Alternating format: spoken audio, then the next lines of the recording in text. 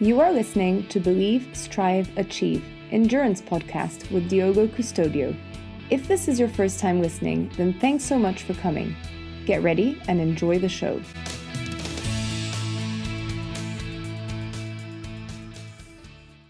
Hello everyone, welcome to the Believe, Strive, Achieve, Endurance podcast. My name is Diogo. In today's episode, we are going to recap the Coaches on the Couch that was recorded on the last 29th of September with Coach Philip Hattis and Coach Alan Ward, where they discussed a little bit about the traces of a successful athlete. I hope you guys enjoy it. Have fun.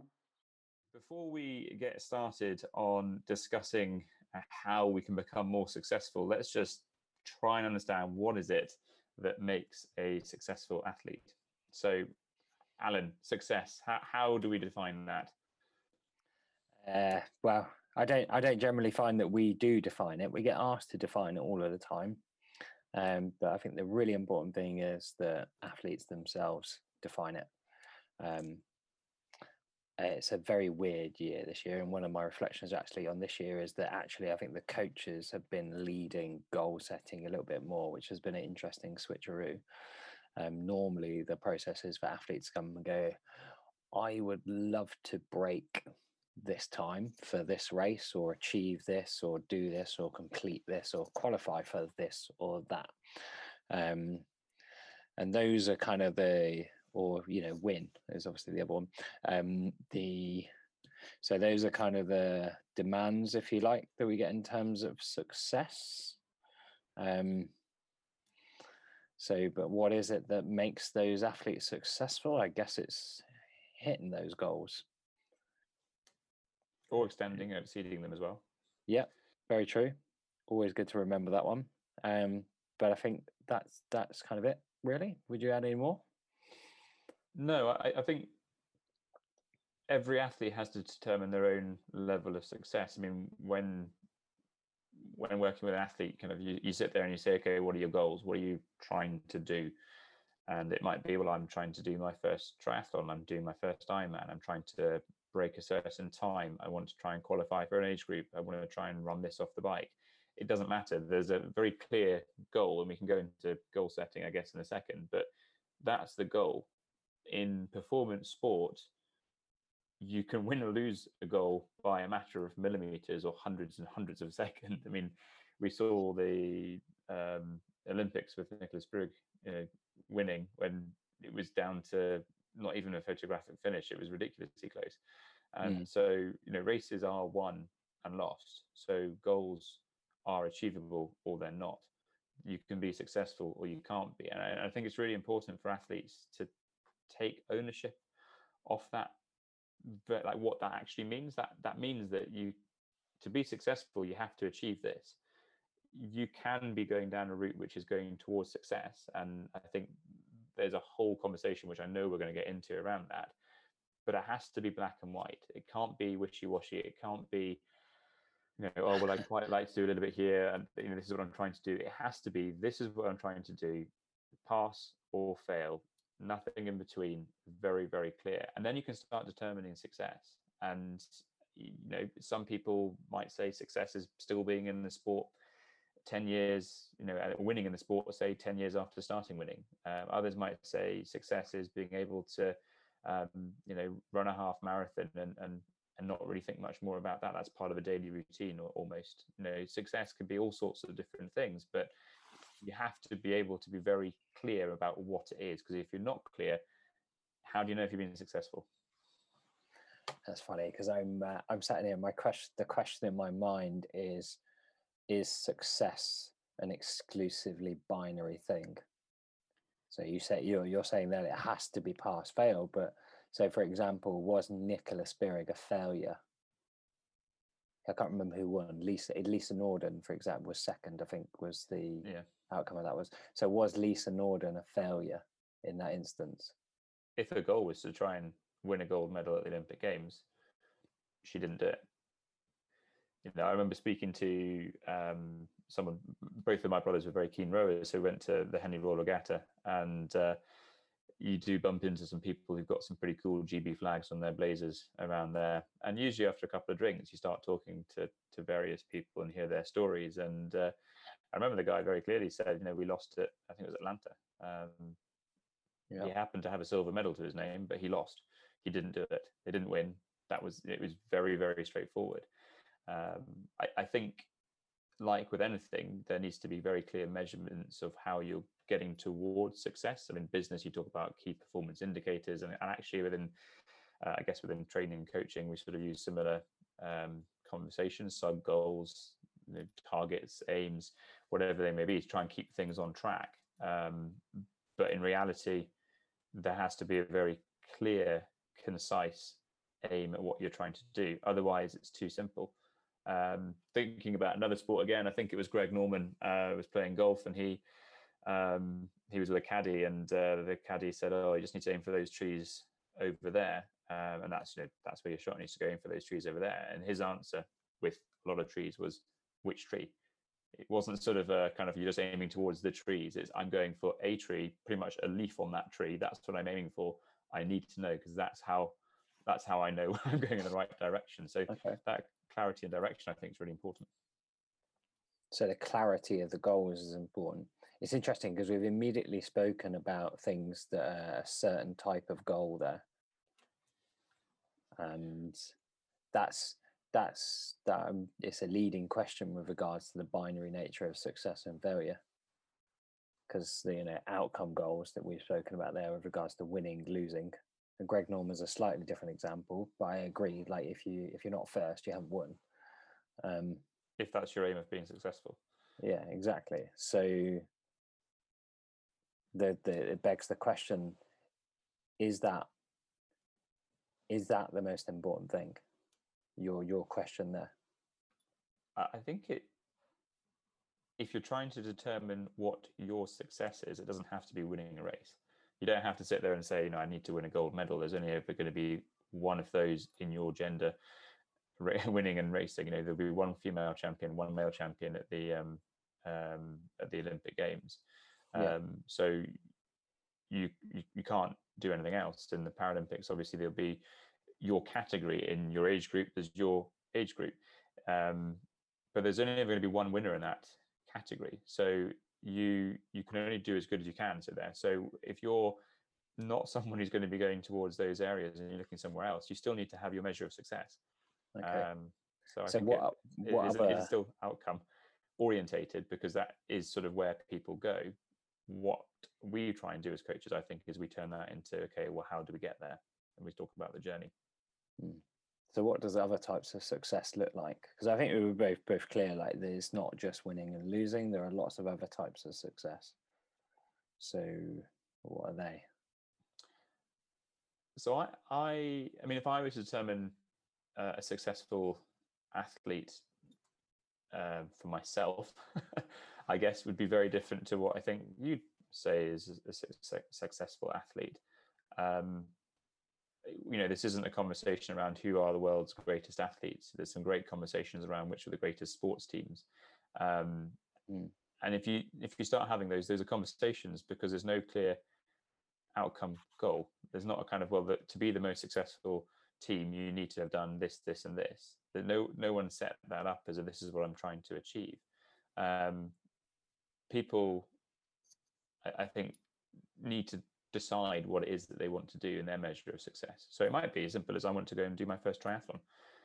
There's a very simple pass-fail there, by the way. Did I get to the finish line or did I not? Yes. It's as simple as that. But it's a really clear goal. It's a really clear measure of success. And you may decide later that actually I want to go and do something different. I want to go do an Olympic distance instead of a sprint. But that clarity on what is success is still there. So I guess it depends what you want to try and do to get there. So if you're looking, I don't know, let's say, if you're someone who's doing a bit of a general exercise, how do you get to the point where your measure of success is your first, is a standard distance triathlon, let's just say. Okay, so it's difficult not to blur the lines into a conversation around goal setting. So I think like the short answer to cover that side of things off is to, like you say, to make it really specific, something that you can clearly measure, and something that you've got written down and isn't in any way debatable. So, you know, like your example there, I would like to finish my first, I think you said sprint distance triathlon. You either do finish or you don't finish, and there's a date when you're going to do it, and that's it. It's really clear cut, and that can be put into many different things. So like having that really clear cut definition of what you want to do is really important, and that gives a clarity of purpose to all athletes, and that trickles down into every decision and action that athlete and that coach takes, because it's really clear what's going on. So if that definition of success is in place, whatever that success might look like, be it a race finish, completion of distance, breaking a time, for example, or like stepping up in distance, saying going from short course to middle distance, or middle distance to long distance, or whatever it might be, or qualifying for a race, be that short course age group Wells or Kona, or whatever it might be. So if that's in place, then that's it, really. That's what makes a successful athlete, isn't it? Just doing that or not doing that. Should we stop the conversation there, or is there more to it? Well, I think once you've identified what that measure of success is, kind of what is being successful, I think we have to make the point that we kind of have, but it is purely dependent on that individual. So your personal success is your personal success, but to be successful, and this is where this conversation for today has to start looking to, is, well, how can I be successful? And your example, well, the example we put forward, I guess, of that sprint distance triathlon is very, very straightforward, because you start saying, well, you've got your sub goals, you've got your different directions that you want to do. If you're wanting to do your first ever sprint distance triathlon, you need to be able to swim, you need to be able to ride a bike, and you need to be able to run. Well, actually, you just need to be able to locomote on 2 feet or 1 foot if you've got it. You just need to be able to do swim, bike, and run, walk. So clearly those are immediately some sub goals. Then you have to be able to sit through some certain cutoffs, but you can start breaking that down. I really like what you said there about everything needs to link into that, and goals. We talked about, I think before in this, the fact that every individual session that you do, every rep that you do within a session has to feed back into that overall goal, because that is fundamentally important. But the thing that we need to sit on is that you have to do the training. We can have this fantastic goal, we can have this fantastic plan of where we want to go to and how we want to get there, but there's a bit which means that you have to do it. So I guess one part of being successful is defining it, the other part of it is doing it. And then there's a bit of an iterative process, which is actually looking into, well, what happens if you went for it, you tried it, you didn't manage to get to that finish line, your first sprint distance. Let's have a look and see why. And then there's a learning process going in there, and then you make another plan, and then you go forwards again with it. But there's definitely a personal responsibility. No one else can achieve that level of success except for you. Everyone is there with you, but no one else can do it for you. Yeah. So like the ownership and I guess like being empowered as well to do that, or feeling empowered to do that, is really important. So like if an athlete sets that goal, from a coaching point of view, I find it very difficult, and when athletes sort of says like, what do you think I should do? That's gets onto like tricky ice. If it's a short term or medium term question, what do you think was the best thing to do to get towards that longer term goal? That's really different. But it's like, if what's my purpose of doing? If an athlete is asking you to define what's the purpose of me doing this, what is my motivation in doing this, why do you think I should do this? Then that's like, well, you've almost lost already. It's, the really successful athletes are the ones come to you and I want to do this, make it happen. That's great. I know, I know exactly where to steer this now. And then if you get those kind of short term, medium term questions with regards to what races do you think I should do, and well, that's in order to achieve this. Yeah, exactly. That's a really different conversation. But if it all gets a bit vague, then that's really hard, and it's really hard for the athlete. And I think them having clarity of purpose, but also it being something that's really personal, because I think the thing is, when it doesn't matter what the level of success is, if you're setting the goal to do something that you want to succeed at, it has a inherent level of challenge. It doesn't matter what it is. Like, so from completing your first sprint distance, for somebody who's choosing that is hard. And there's no different to somebody who's coming to coaching or coming to the sport or whatever and saying, I want to qualify for Kona. It doesn't really matter. It's just relevant to the individual in question. It's hard for them. But when it gets hard in training, which it will do, because it's whatever we're saying, the getting to that success is hard. There will be a bit during training where it's hard. It might be getting up to do whatever. It could be a 20-minute run. It could be a 2-hour swim session. It doesn't matter. It's the getting your backside out of bed that's hard. And if you don't have a response, I want to do this, and that's why I'm doing it, that's when you stay in bed. And that's when things, like you said a minute ago, that you set your goal and you do the work and you achieve it. But if you don't have the answer for when it gets hard, the work doesn't get done and you don't achieve it. So I think we can definitely say that having a clear purpose or goal is a critical factor to becoming successful in whatever it is that you're trying to do. Because if you don't know what that critical goal is, you haven't got success. But the interesting other side of it is, if you haven't got that goal, or you can't find a goal that you're wanting to do, there's a question of motivation in there as well. You're not going to be motivated to try and achieve said goal if you're not really too sure what you're doing or why you're doing it. That purpose needs to be there, because otherwise, it gets hard. It gets darker in the mornings, it gets darker in the evenings, especially now. We just passed the autumn equinox, so we're going to see some darker nights, and seasonal affective disorder might start taking over a few people. But yeah, so the two key words for me are the why and the purpose. They're kind of the same thing. Well, yeah, I guess we could carry on that conversation into the definition of why purpose, but let's sidestep that one, because you are right, ish. But yeah, that's really important. And then the next step in terms of success is, well, you'll always get this, is like, well, how am I going to do it? And what's that going to look like? And I think then that starts to bring in questions about what the reality of that looks like.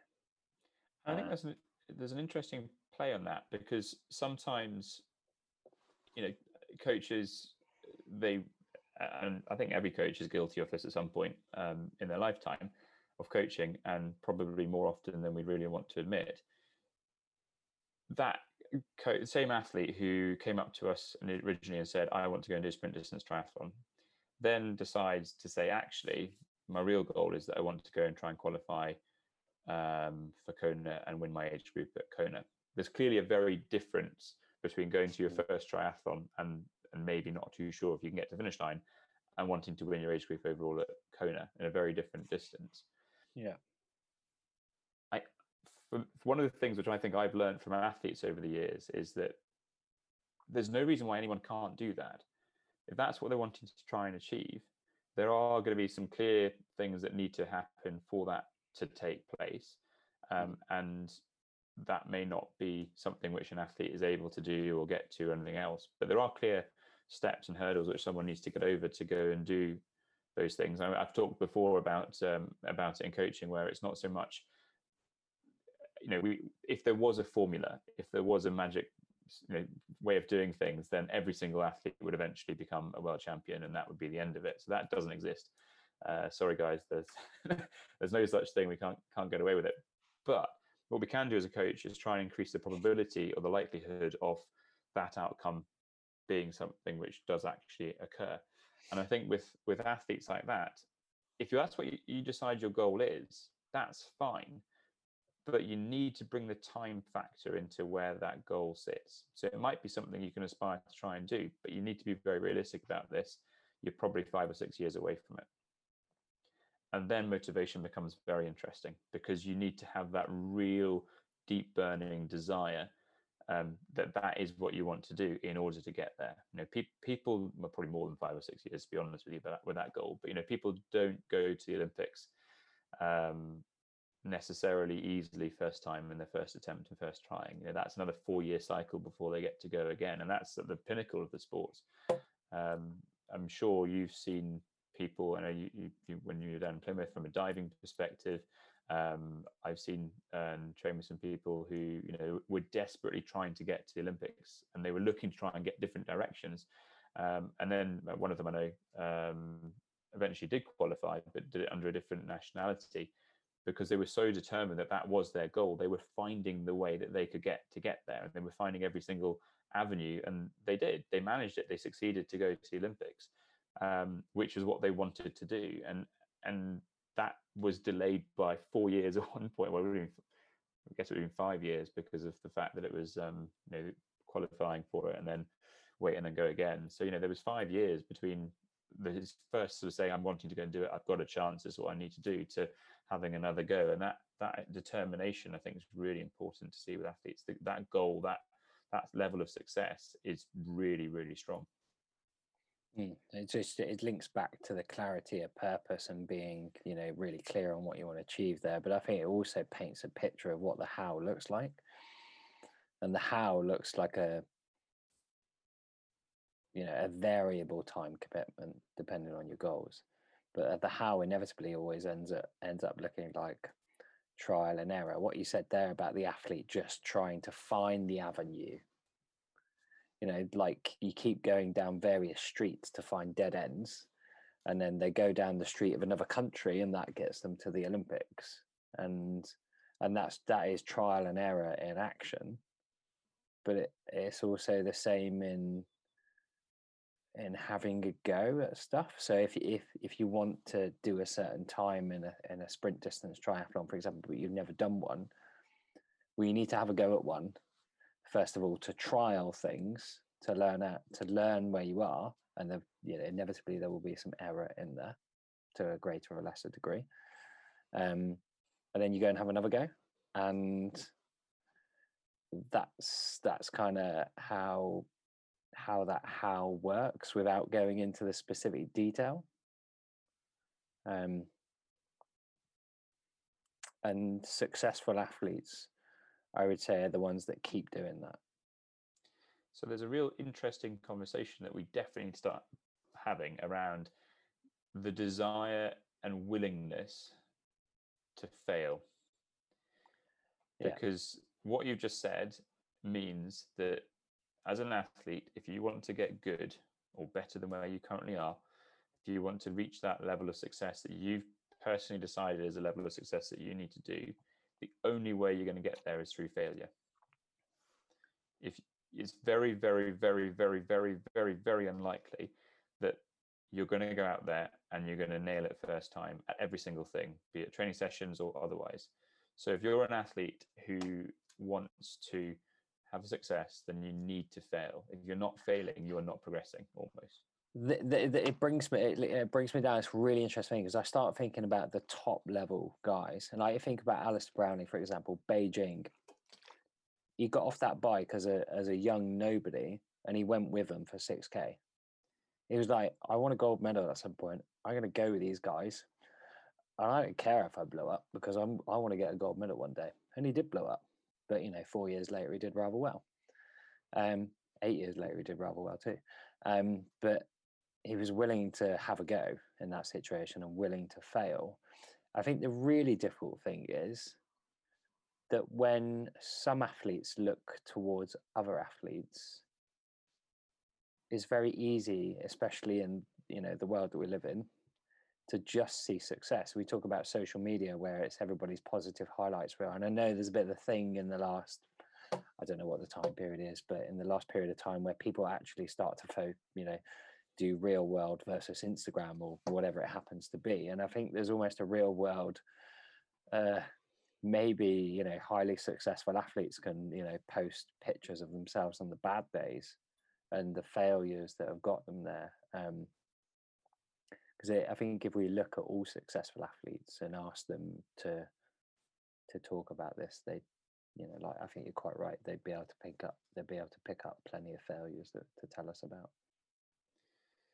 There's a fantastic someone, I know who they are, but I'm not gonna highlight them on live Facebook Live. Is going to point out that it's not an acronym, or it's not a whatever the right way around it is. But there's a great acronym that I remember being told about FAIL. I think Ollie Stoughton told me this. FAIL is the first attempt in learning. And Alistair Brownlee is a great example. He had a go. He didn't succeed by the definition of getting an Olympic medal. But if his definition was, I want to win a gold medal in London 2012, but I want to find out what I need to do. He, if his level of success for that individual race was see what happens, see how far I can go. I think I go 5K. I think I go 6K. His level of success may not have been to win a gold medal, but it was certainly something along those process goals. How do you get to one? He had a first attempt in learning, world stage race, did reasonably well, but over the next few years dominated. And so that idea of first attempt in learning is a failure. And as long as you don't make the same mistakes twice or 3 times, and as long as what you're doing is you're learning from it, failure is a critical part of success, because you need to push the boundaries. Going back to athletes, how many times have coaches maybe got to a position where they get in the way a little bit and they sort of say, no, I don't think we should do that because there's a right way of doing it. I was reading a textbook and it says we need to allow this much, the ramp rate, it needs to be this, or you've got a 10% increase in volume and you need to be all really careful. Coaches sometimes need to get out of the way to allow athletes to have a go. And we've had conversations before, both for and against, power meters and getting rid of Garmin's and just have a go. If you taped over your Garmin and did a 10-mile time trial and you suddenly then saw, or any other computer devices are available, and you sat there and you you tried to hunt down the person in front of you, you probably will have a different race. I know G was talking about that in the World Champs recently, wasn't he? So he didn't have his Garmin, so wasn't able to see how he's doing. Whereas on the flip side, the winner of the Tour de France happened to do quite well without any device saying how he was doing on a time trial when everything was on the line, really. So yeah, I only caught up on that yesterday. So is that you're talking about Pogacar there? Yeah, exactly. Okay. Yeah, it's as you were talking there, I was thinking the same thing with regards to coaches getting in the way. There's a plan, there's a way of doing things. Like your variability index needs to do this, best bike that says that. Your running parameter, your run V dot, etc. says this. You should go out this pace. This is what you've done before. But I risk is definitely a thing. I think that's, you need to be willing to take risks at a time. And the severity of those risks depends on your goals. Like the Olympics is a big thing, and therefore the risks can be severe. They're pushing the nth degree of injury and illness. I mean, like the Tour de France is a good example. There's an incredibly fine line between success and darting off the edge of the cliff on your bicycle, and the sprints are just crazy. And what they're doing with regards to their body composition, illness, their bone density. Most cyclists, if they walked for too long, would end up with potential stress fractures because their bone density is so low to be spending so long on a bicycle. So they're really pushing the very far reaches of things. But I think like some some degree of acceptance of failure or risk is a really important concept. But I think, coming back again, away, that's going into almost like a real top end sort of conversation. I think like the risk and failure acceptance is a really important component of expectation management, and what you expect getting to that goal to look like, and also what your expectations of yourself as an athlete are based sometimes on your perception of others.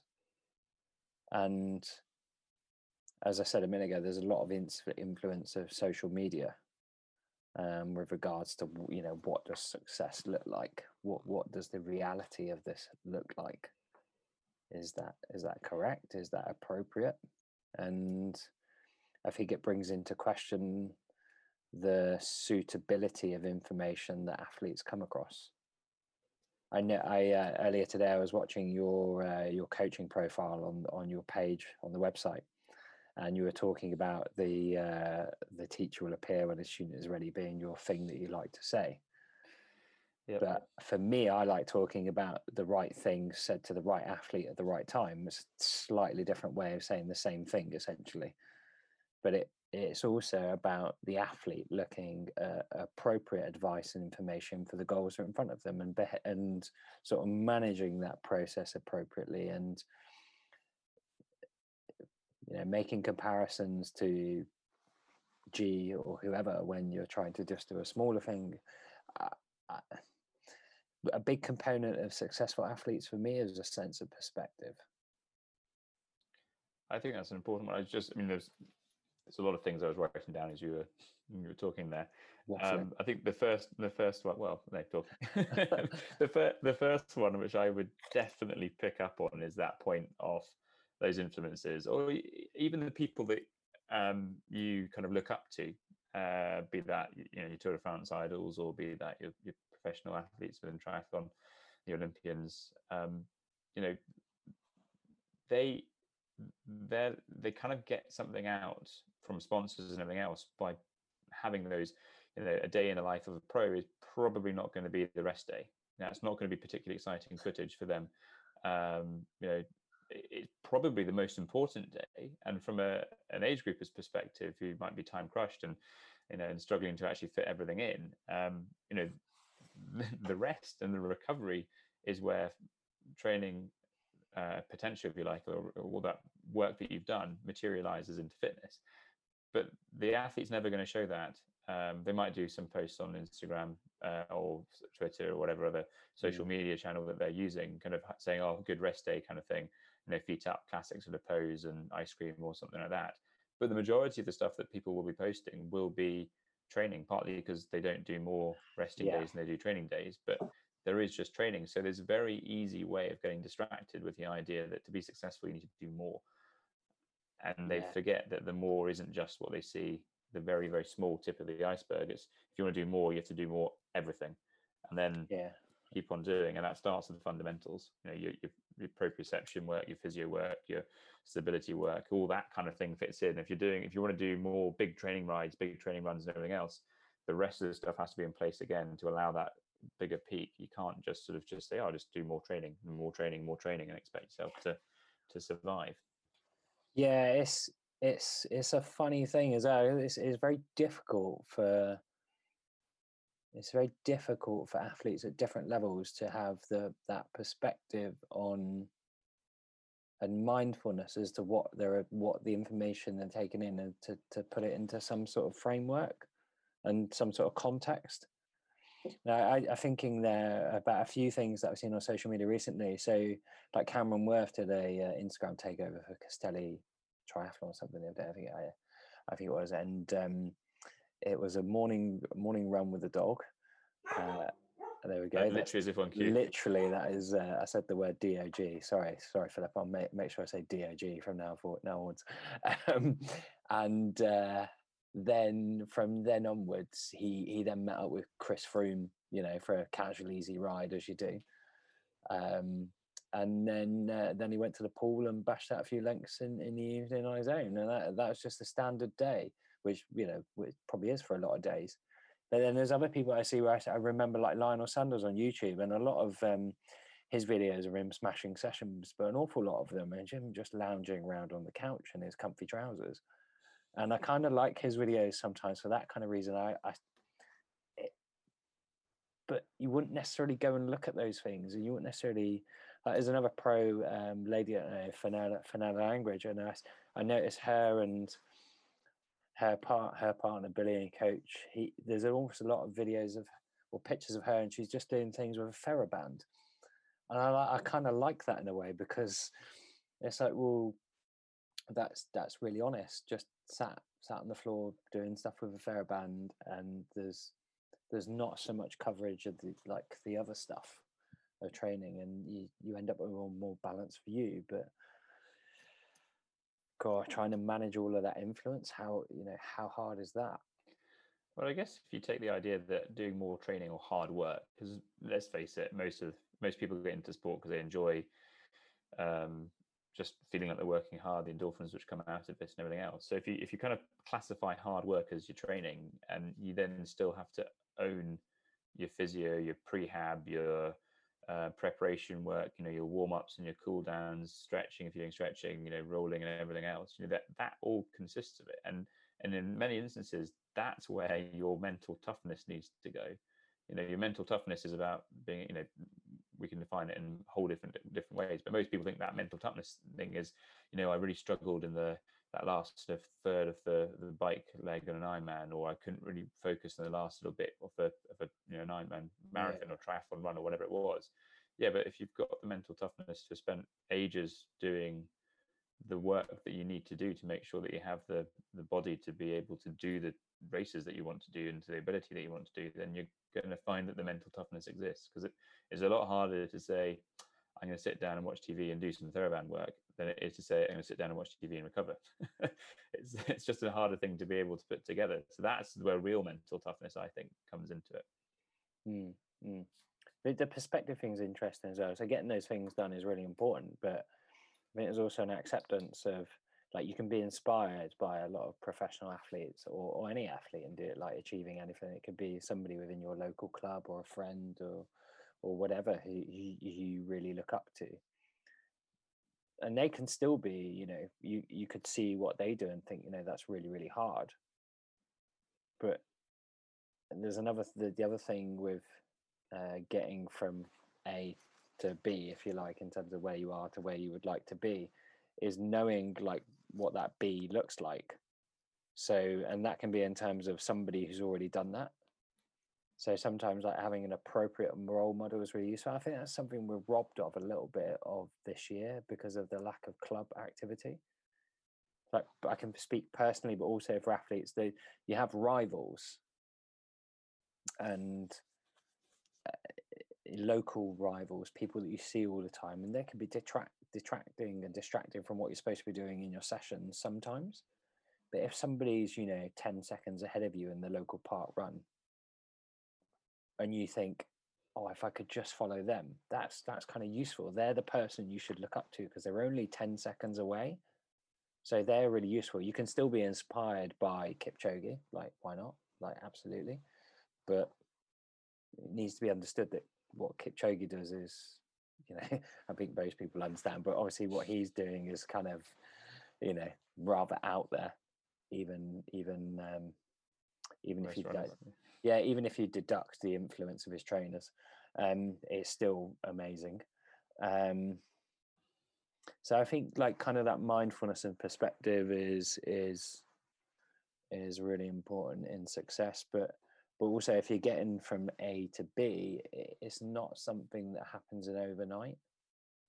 I know you said once before, those people over there, you see the snapshot, and especially in the sports which maybe you don't normally watch. So let's just say the Olympic swimming, or that comes on TV, or gymnastics, or the sports which you don't usually spend time watching, and if you're not involved in it, be that everyone becomes a Wimbledon expert usually in the early part of the summer, and everyone's, oh wow, they made that serve or shot look effortless. And I'm sure as you said to me, recently, no one's seen them fail before. No one's seen the hours of practice which went in to pull off that split second move, or that race in swimming which lasted less than a minute. No one spent the time watching every single one of those things to see how easy they made it look in that split second, because it takes a long time to get to that level. And so watching your idol in your club, who's the fastest swimmer or the fastest person in your lane, or the person who's just ahead of you in your lane, they make it look so effortless. Well, they've probably just done a bit more training on it there, and they've done a bit more work in it. They've done a bit more time. They've learned more about the whatever it is. They understand themselves. They've done some work on flexibility. Whatever it is they've done to get there, they're just a step ahead of you. Or they've had to go a few more times and failed a few more times and learned a few more lessons. Absolutely. And I think, so picking up your point on influence, and you mentioned obviously people looking forwards, which is what most people do. But I think it's also important as successful athletes, and you start saying, this is what I'm going to do, and you start doing it, you're already bettering yourself. There's no, you wouldn't sit there and go, I'm going to do this. This is my measure of success if I can walk 100 meters if you're running 5K. That's not really successful. You do that as part of your warm-up. But if you're setting yourself a goal, you're going for it, you're achieving it, and you've then been successful, you're bettering yourself, and therefore you're actually also inspiring the people behind you.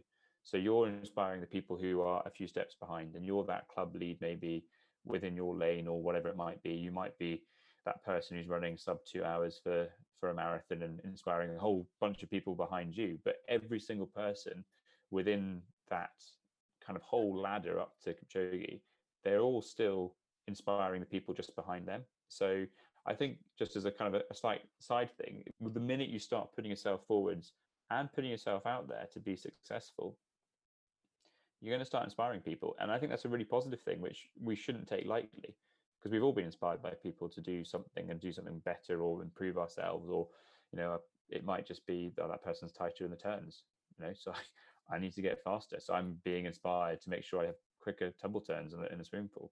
It's just little things like that. It might be bigger things, but everyone has a chance to inspire somebody else, and we should all try and recognize that and try and help those other people do that, because that's what pushes us forward, but also pulls the other ones up as well. So what does it take to be a successful athlete?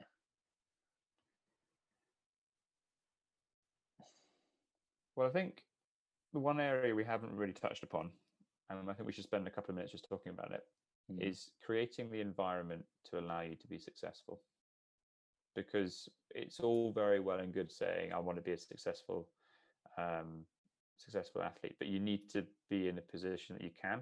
And again, that might come down to 10 years time, I can be that measure of success, but at the moment I can't. Let's just say you're trying to pay off a whole bunch of student debt, and you're trying to do trying to pay off your rent, and you're trying to do a few other things. Now may not be the time to be focusing on trying to do Olympic qualifiers, but if that's where you want to go, there needs to be a route forward. So a large part of being a successful athlete is facilitating the environment to allow that to happen, and creating that environment. And that might be surrounding yourself with the right people, getting yourself the right coach. It might be putting yourself in the right squad environment or whatever, which helps you go towards that goal. Yeah. So I sum up the conversation so far, I'd say the first part that we were talking about is kind of affects commitment and purpose. There's a link with a lot of what we just spoke about in terms of influence, perspective, mindfulness, is all about sort of noise control, because there's a lot of noise and things that can affect the journey as you go along, and that's all distraction to some degree. Like if you have real trust in the process, and you just get on with the doing, and that's kind of where getting on with the doing is kind of what you're talking about in terms of having a conducive environment. And I think routines. So I think when we start to talk environment, people start to think about high performance center. I need a 50-meter swimming pool in my backyard. I need to have a video camera set up in my 50-meter swimming pool in my backyard. And, obviously that's not realistic, but there are some much smaller things that are really practical within your environment. And that's what we're really talking about. It's about being organized with your nutrition on a daily basis, so that when you leave work, you're you're ready for a session in the evening. It's about making sure that your any devices that you have are charged, making sure that you haven't got a flat tire, making sure that you've got a spare inner tube if you do have a flat tire, and all those little hurdles and bumps in the road. And again, those are failures that we can have. I mean, I've definitely had it where I've been short of an inner tube and I've had a flat tire. Normally, luckily, I've had another wheel that I could put in. But we've all done it when that kind of thing's happened and it's got in the way. But all of those things come through experience, and it's about creating the appropriate routines and environment for whatever your goal is. If the barrier to your training or completion of the sort of the doing part of things is getting to the swimming pool, like, have your swim kit in the car, so if you happen to be going past, you can kind of get to the pool, or your commute becomes part of your training. Obviously, there are lots of different tiers in terms of what these environmental things are, but fundamentally, I think the environment improvement is about removing barriers to getting it done.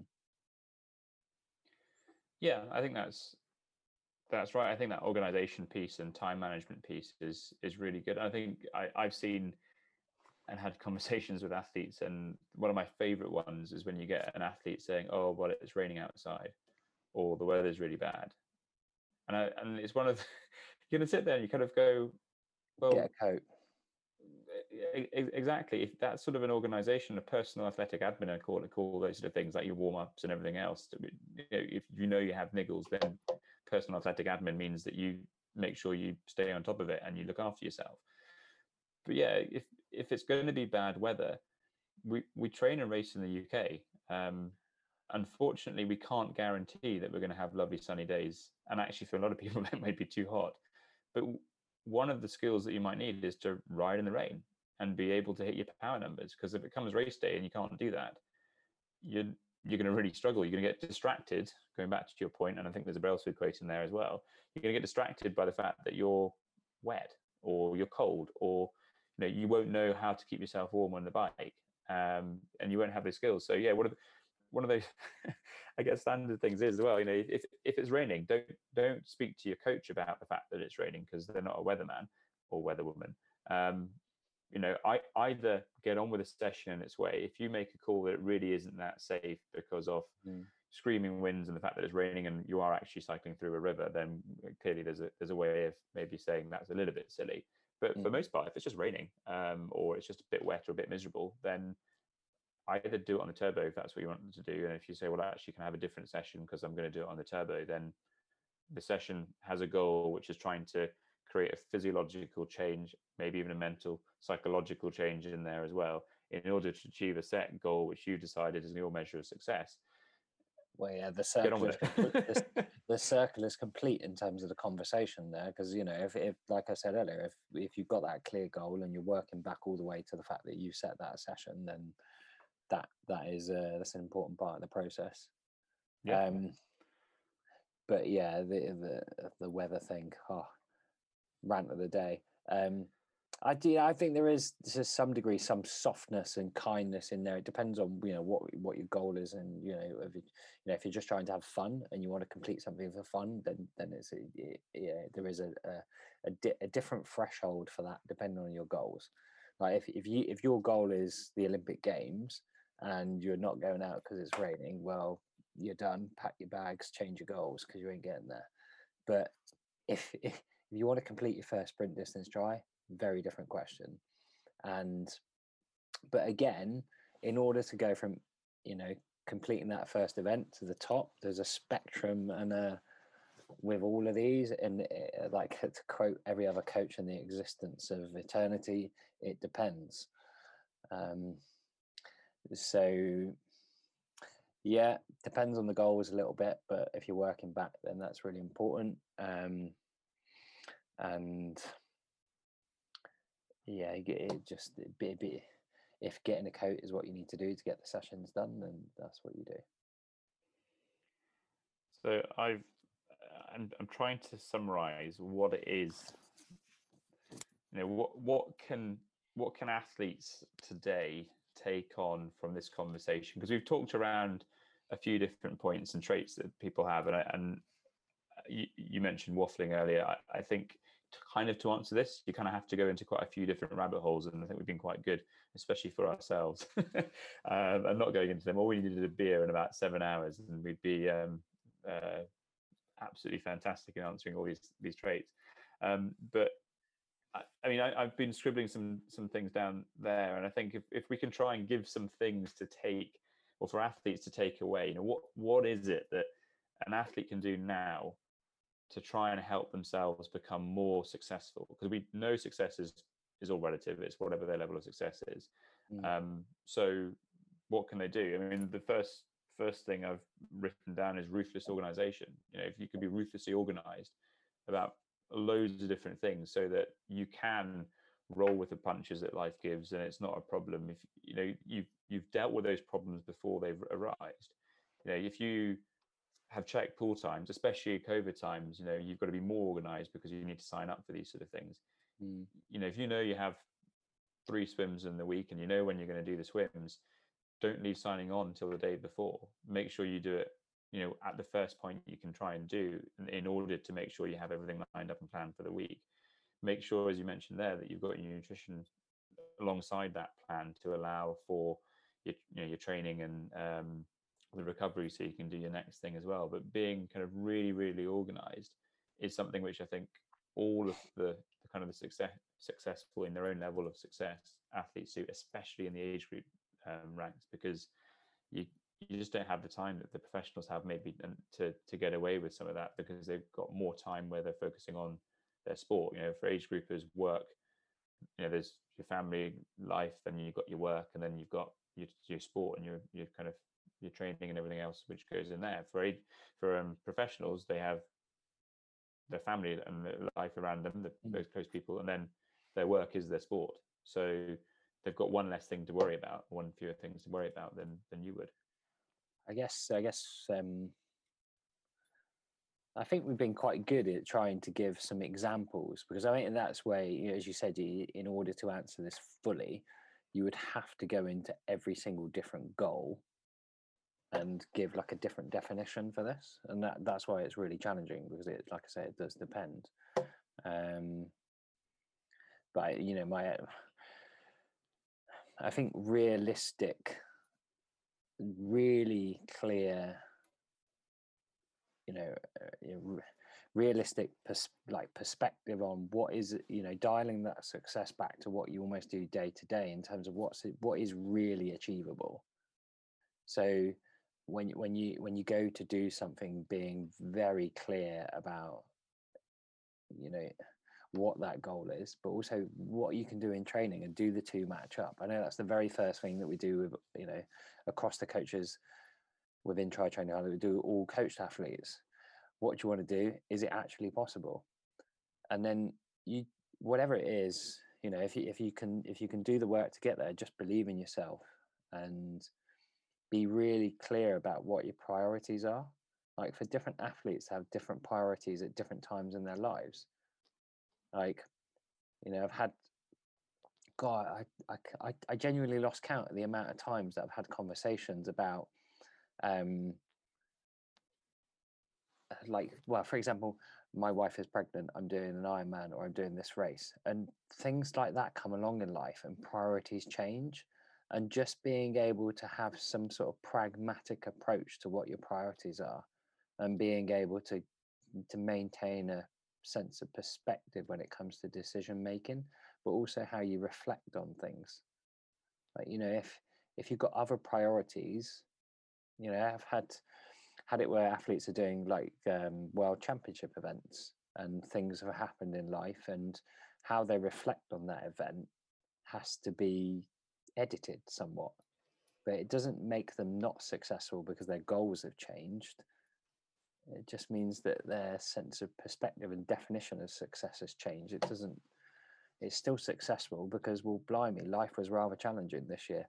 And I think that's a really big thing. And then the only other thing is just the big thing that successful athletes do is they're clear about that. and they do it. So I've got two things that I wanted to tie in. I'll tie straight on the back of that one there. I think they're just doing it. And there's a phrase that I was having with an athlete recently, which was there's no excuses, but there are reasons or explanations. There's a really subtle difference between an excuse and a reason. A reason means you can understand it, and it may not be something that you did. It may be something someone else happened. Like, oh, the guy pulled out and I went over his thing. Well, actually, you could have probably learned something from where you were positioning on the road. But there's a reason as to why this happened. You can probably do something to fix it. The minute you start making excuses to why something happened, you've got no hope of being successful, because you're starting to put blame onto something.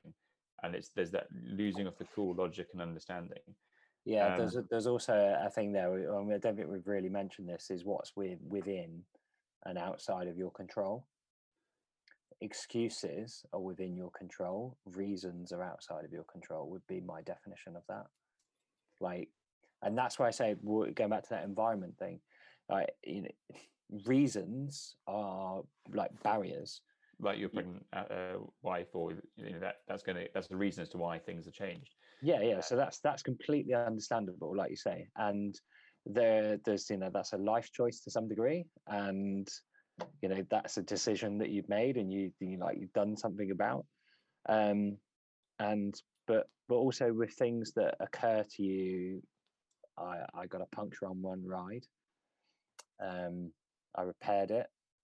I had a slow puncture I didn't know about. My tire was flat for the next one. It's like, oh, okay, right. Well, if you're a novice to that, then it's kind of like, well, when you get one spare, like, have some patches to hand, or get a spare straight away. Like, you be aware of that going forward, and therefore you would make that change in terms of your equipment to remove that barrier to you getting the session done. Little things like a spare set of goggles. Right, for a really good tip for that is have a pair of race goggles that you use for a year that you look after, and then keep that, and then use them as training goggles going through the winter. But don't throw away the old set; just keep them, just in case. Just in case. A set of goggles is much better than a snap spare of goggles, even if they're old. Yeah, it doesn't. The other thing which I was going to say, leaning into something you were talking about a little bit earlier, about kind of, I guess, we're sort of looking into decision making, and I think that one trait of a successful athlete, which you see as well, is informed decision making with patience, because it's very easy to get hot-headed and make poor decisions in the moment, or for whatever reason. It might be you desperately want to do this Ironman and you're trying to fit 100 things in and it's just not going to work. And actually, if you're patient and you spend an extra 12 months going for the following year, then it's going to work. And I know with myself as a coach, you have conversations with athletes. That conversation around patience is something which does keep on coming back quite often. It's like, well, we talked about the goal, the 10 years to Olympic Games, or 10 years to your first race, or whatever it might be, that just be patient. And with that level of patience, you then bring in an informed decision, because you can make a decision which is actually the right one, rather than this is what I need to do because logic says something else, but I still need to do it. And it's no, that's not a successful athlete.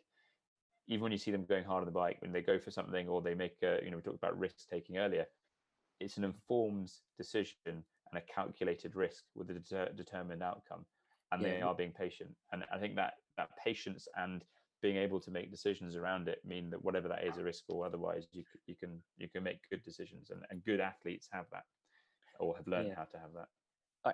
The word that we talk about patience a lot, and I think there's a really easy assumption, and I think a lot of people would make this assumption, that we're also talking about pragmatism and the lack of emotion.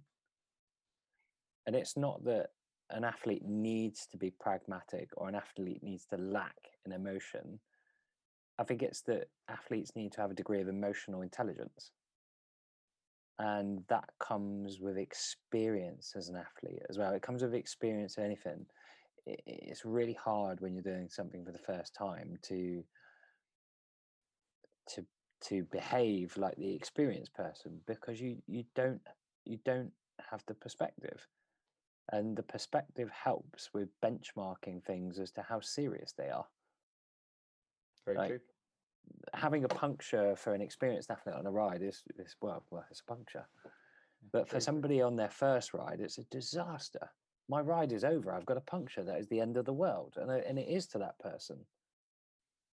And that's where I think that perspective comes in. I think that's where the experience and going down those burrows and failing, like, in order to know what a puncture is like, you kind of have to have one.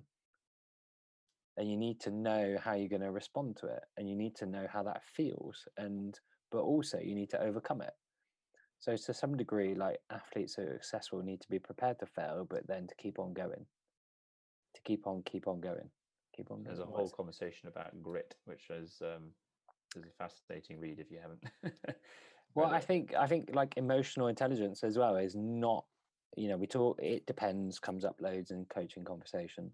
Patience comes up loads in conversation about athletes and coaching, but like, emotional intelligence is not something that's commonly spoke about. But it's so how you develop and foster that, like, athletic emotional intelligence. I think age groupers often bring that from other aspects of their lives, and some athletes bring it and transfer it more easily. Other athletes find that more difficult. Other athletes don't bring it at all. And we're all on some sort of spectrum of experience and ability in that aspect as well. So one thing, sorry, that's a bucket of worms. Sorry. Well, there is a bucket of worms, but one thing I wanted to pick up on that, which we have sort of ignored, and you mentioned, is that to be one of the traits of these successful athletes is that they're passionate about what they're doing. That I think is really important, because people love it. There's a reason that Federer still loves playing tennis and is still at the top of his game, and he's a lot later than many other people thought was possible for tennis players. There's a reason that the Brownies are so successful, and it comes down to the fact that they love what they're doing. They're passionate about it. And so we sort of talked about these athletes as the robotic, and I think we both would agree that they need to be able to make those decisions. They need to be able to do all these traits and everything else. They need to be super organized, and they also need to be pretty passionate, because if you don't love swimming, then you're probably not going to want to get up 5 times a week, or however many times the Brownies were getting up to go swimming at 5 a.m. or whatever it is. You've got to enjoy what it is, and you've got to be passionate about it. And I think that with that passion means you can then celebrate when you are being successful, or when you're making good steps forward, bringing those emotions in, but maybe at the right time. Yeah, they're all part of it. It's how you respond to them. I think it's how you reflect and evaluate on these things as well as they come along. And I think going full circle, like back to the start, if you like, the clarity of purpose, like, has a really big impact on well, I guess how you judge yourself in those instances. And I think sometimes, as you go through that experience, a lot of athletes will definitely recognize where they made excuses, because I think we all do it sometimes. That's part of it. But then the successful athletes, I guess, are the ones who learn from that, move through it, develop to the next step, and carry that experience forward. And I think determination, and to some degree bloody mindedness, that comes definitely plays a big part. You notice the good athletes, because they just keep on wanting to try and get it right. They want to they just keep having another go. You say that fail type thing comes into it. It's resilience. Yeah, exactly. Because how many times do you hear afterwards when athletes finish a race, they say, "Oh, it was really tough. It was really hard here, and the wind was really tough, and it was the toughest day out ever. And it's never been such a harder day of the course." We love that. That's sort of why we do the sport. Kind of people go and do endurance events to endure, not to, well, maybe to enjoy, but it's in the name. We do endurance events because of the endurance aspect of it, and so we've got to embrace it. Very philosophically, I'd also add there's a degree of curiosity. So, almost I kind of like thinking about these things about slightly more historically as well. I think a lot of people who are involved in sport are the people who are likely trying to walk up mountains before we walked up mountains. There is an element of because it's there.